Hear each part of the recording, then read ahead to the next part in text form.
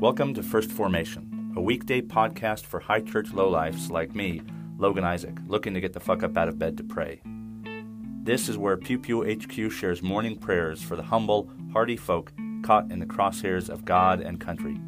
A podcast for anyone who cares for soldiers and veterans enough to follow us into the mud and the suck, to hear the good news through grunts and with grunts, in the unity of the Holy Spirit as one church forever and ever. Fall in.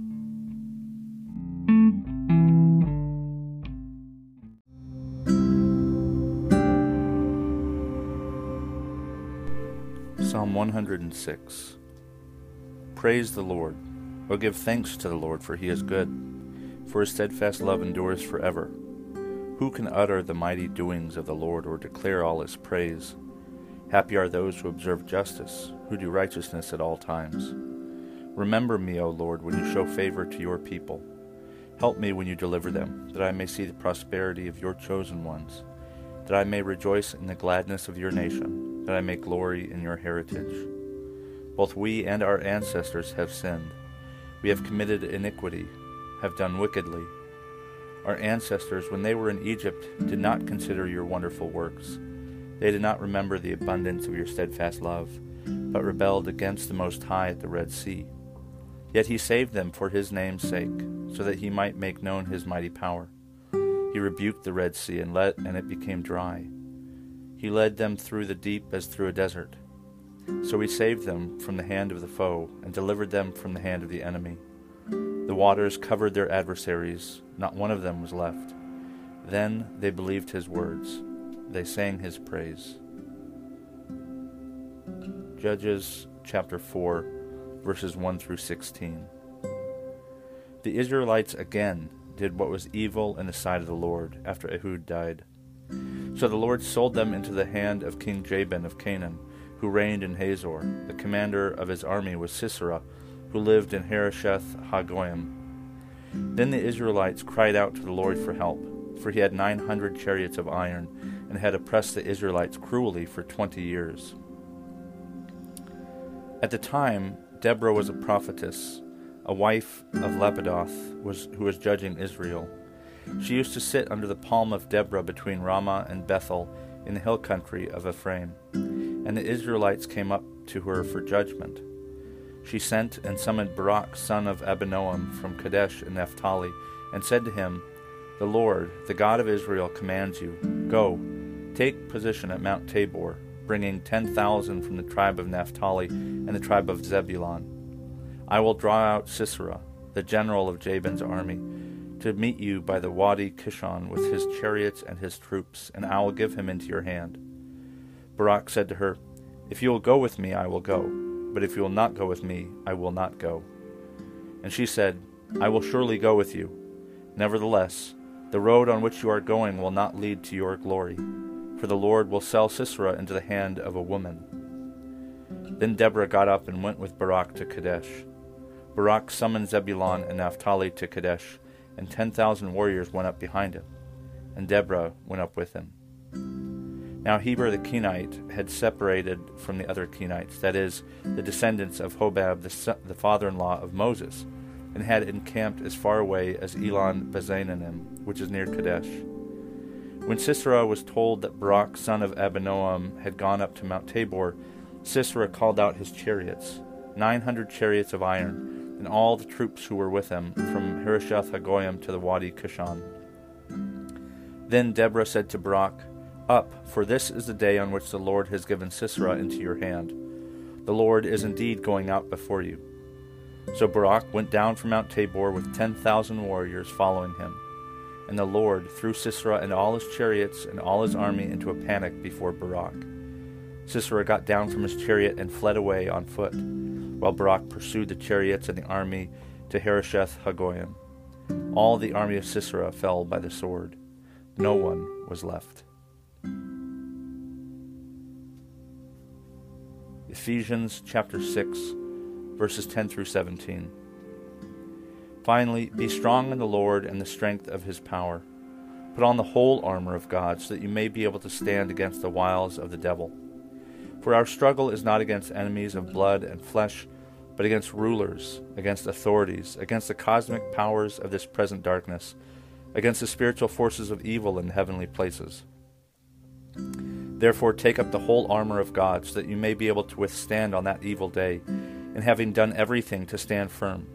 Stand therefore, and fasten the belt of truth around your waist, and put on the breastplate of righteousness.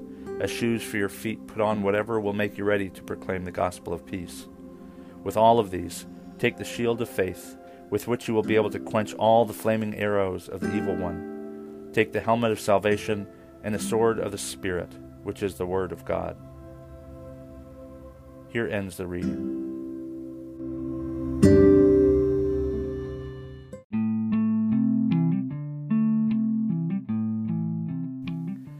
There's a lot going on in the reading today. I will only skim over the story of Deborah, a female judge over Israel, who prophesied that this victory over Sisera, who had oppressed the Israelites for 20 years, that she prophesied that because Barak was hesitant, that the victory or the glory for the victory would go to a woman. And spoiler alert, it's not actually Deborah. But I do cover the story of Deborah in my second book, For God and Country, in that order, because as a judge, she was a kind of commander over one of the tribes, or a couple of the tribes, depending how you read it, of the tribes of Israel.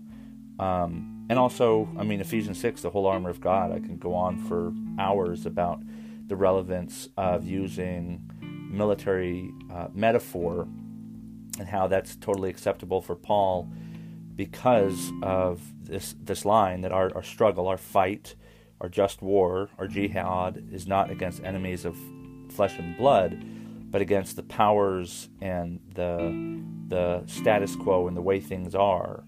And he goes down this list of Roman armaments, most of which are defensive, so the helmet and the breastplate, and the one offensive weapon, which is the sword of truth, is literally saying just the word of God. And so it doesn't cut flesh and blood, it cuts bullshit, basically. But what I'm most interested in, and what I think is not known as much as at least I would like it to be, is this final verse in Psalm 106, which it's actually a penitent psalm. The subtitle is A Confession of Israel's Sins. And as I mentioned elsewhere, I don't like to use the subtitles because they're not in the text, and you don't know whose confirmation bias you may be reinforcing. But it talks about our ancestors have sinned. We weren't in awe at your wonderful works in Egypt. We rebelled against you, and even though God did all these things. And then it said, and it's talking about the parting of the sea, and God saved us from the hand of the foe, delivered them from our enemy. The waters covered their adversaries, not one of them was left. Then they believed his words, and they sang his praise. And that psalm is in reference to Exodus 15. This is at the end. They've escaped Egypt. They've gathered up all their belongings. They ate quickly with their shoes on their feet, and this is commemorated in the Passover, the Pesach, this meal that they eat in haste, and then they run off. And then all they have on them is like clothes, maybe their livestock, and then the jewelry that they have disposed of, despoiled from the Egyptians. So they've got a bunch of jewelry and anything they could carry, probably clothes and canvas for tents, and that's it. And this song, this is right after the sea is closed up, and they look back. And in Exodus, it's the first point in the Hebrew Bible where God is referred to metaphorically as a warrior. In fact, it's how the song of Moses begins. Our God is a warrior, and I think the term warrior is misleading because it assumes that the central function of that thing is to make war. And that's something like a mercenary. That's someone who wants war. You might think of as like a warmonger. And I prefer to use the word soldier because a soldier serves. A soldier, fighting may be part and parcel to their duties, but it is not their essential function. So in the United States Army, for example, their primary mission is to reinforce and defend national policy, and you don't do that with weapons of the flesh and weapons that can draw blood. But it's interesting to me, and one thing that I really appreciate about that text, despite it being very, patriotic or belligerent or something, or nationalistic, is that when Jewish interpreters came across this line in Scripture in the 4th, 5th, 6th century onward, as the oral tradition was developing, the Mishnah and the Talmud, there's one tradition, the Babylonian Talmud, that records that references this verse from Scripture, God is a warrior, and the Israelites singing and dancing on the far shore of the Red Sea. It interprets, or it comments upon this through the lens of faith and through the lens of the universal context, which is what is God doing in this moment.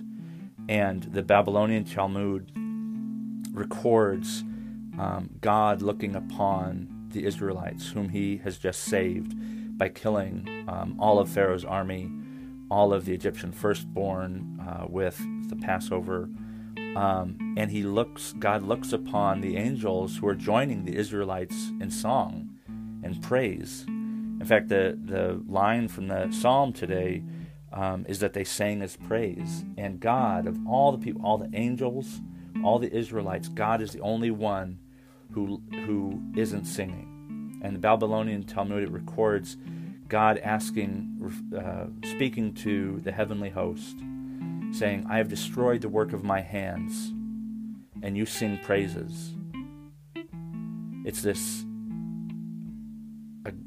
moment of horror for God that Pharaoh and Pharaoh's army could not listen to reason, could not be humble before the Lord's people, and it essentially has left God no choice but to destroy God's own creation, which causes God grief. And the angels and the Israelites don't get it. And they sing praises of God not simply or straightforwardly for saving them from their enemies, but destroying something. There's a lot of different ways you can save something, but if the only option is to cause destruction, to do violence, and you think that's somehow not something to be grieved, you may not be seeing it from God's perspective.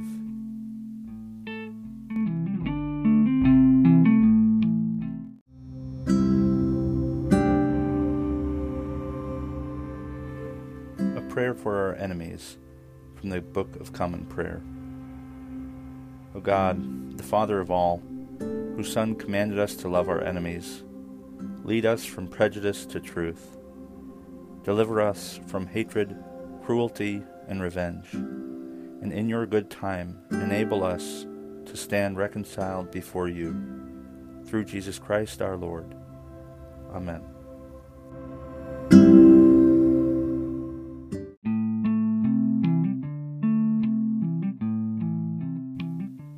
Thank you for falling into Pew Pew HQ's First Formation, where we share morning prayers for the humble, hardy folk caught in the crosshairs of God and country.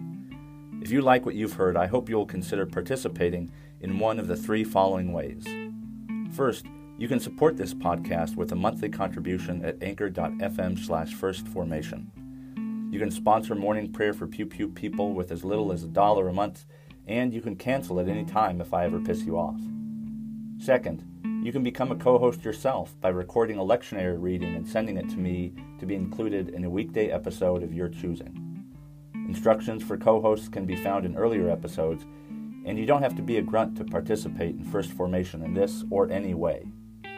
Finally, and maybe most importantly, you can send me your prayer requests of a minute or less with a voice message feature on Anchor's iOS or Android apps. Prayers may be added to a morning prayer episode, aired anonymously if you wish, or kept private for me to pray for off air. So there you have it. 3 ways to participate in morning prayers for Pew Pew people. I hope you will continue to listen in and maybe even consider participating yourself. This has been and always will be Logan Isaac. Always faithful, always family. Semper Familia.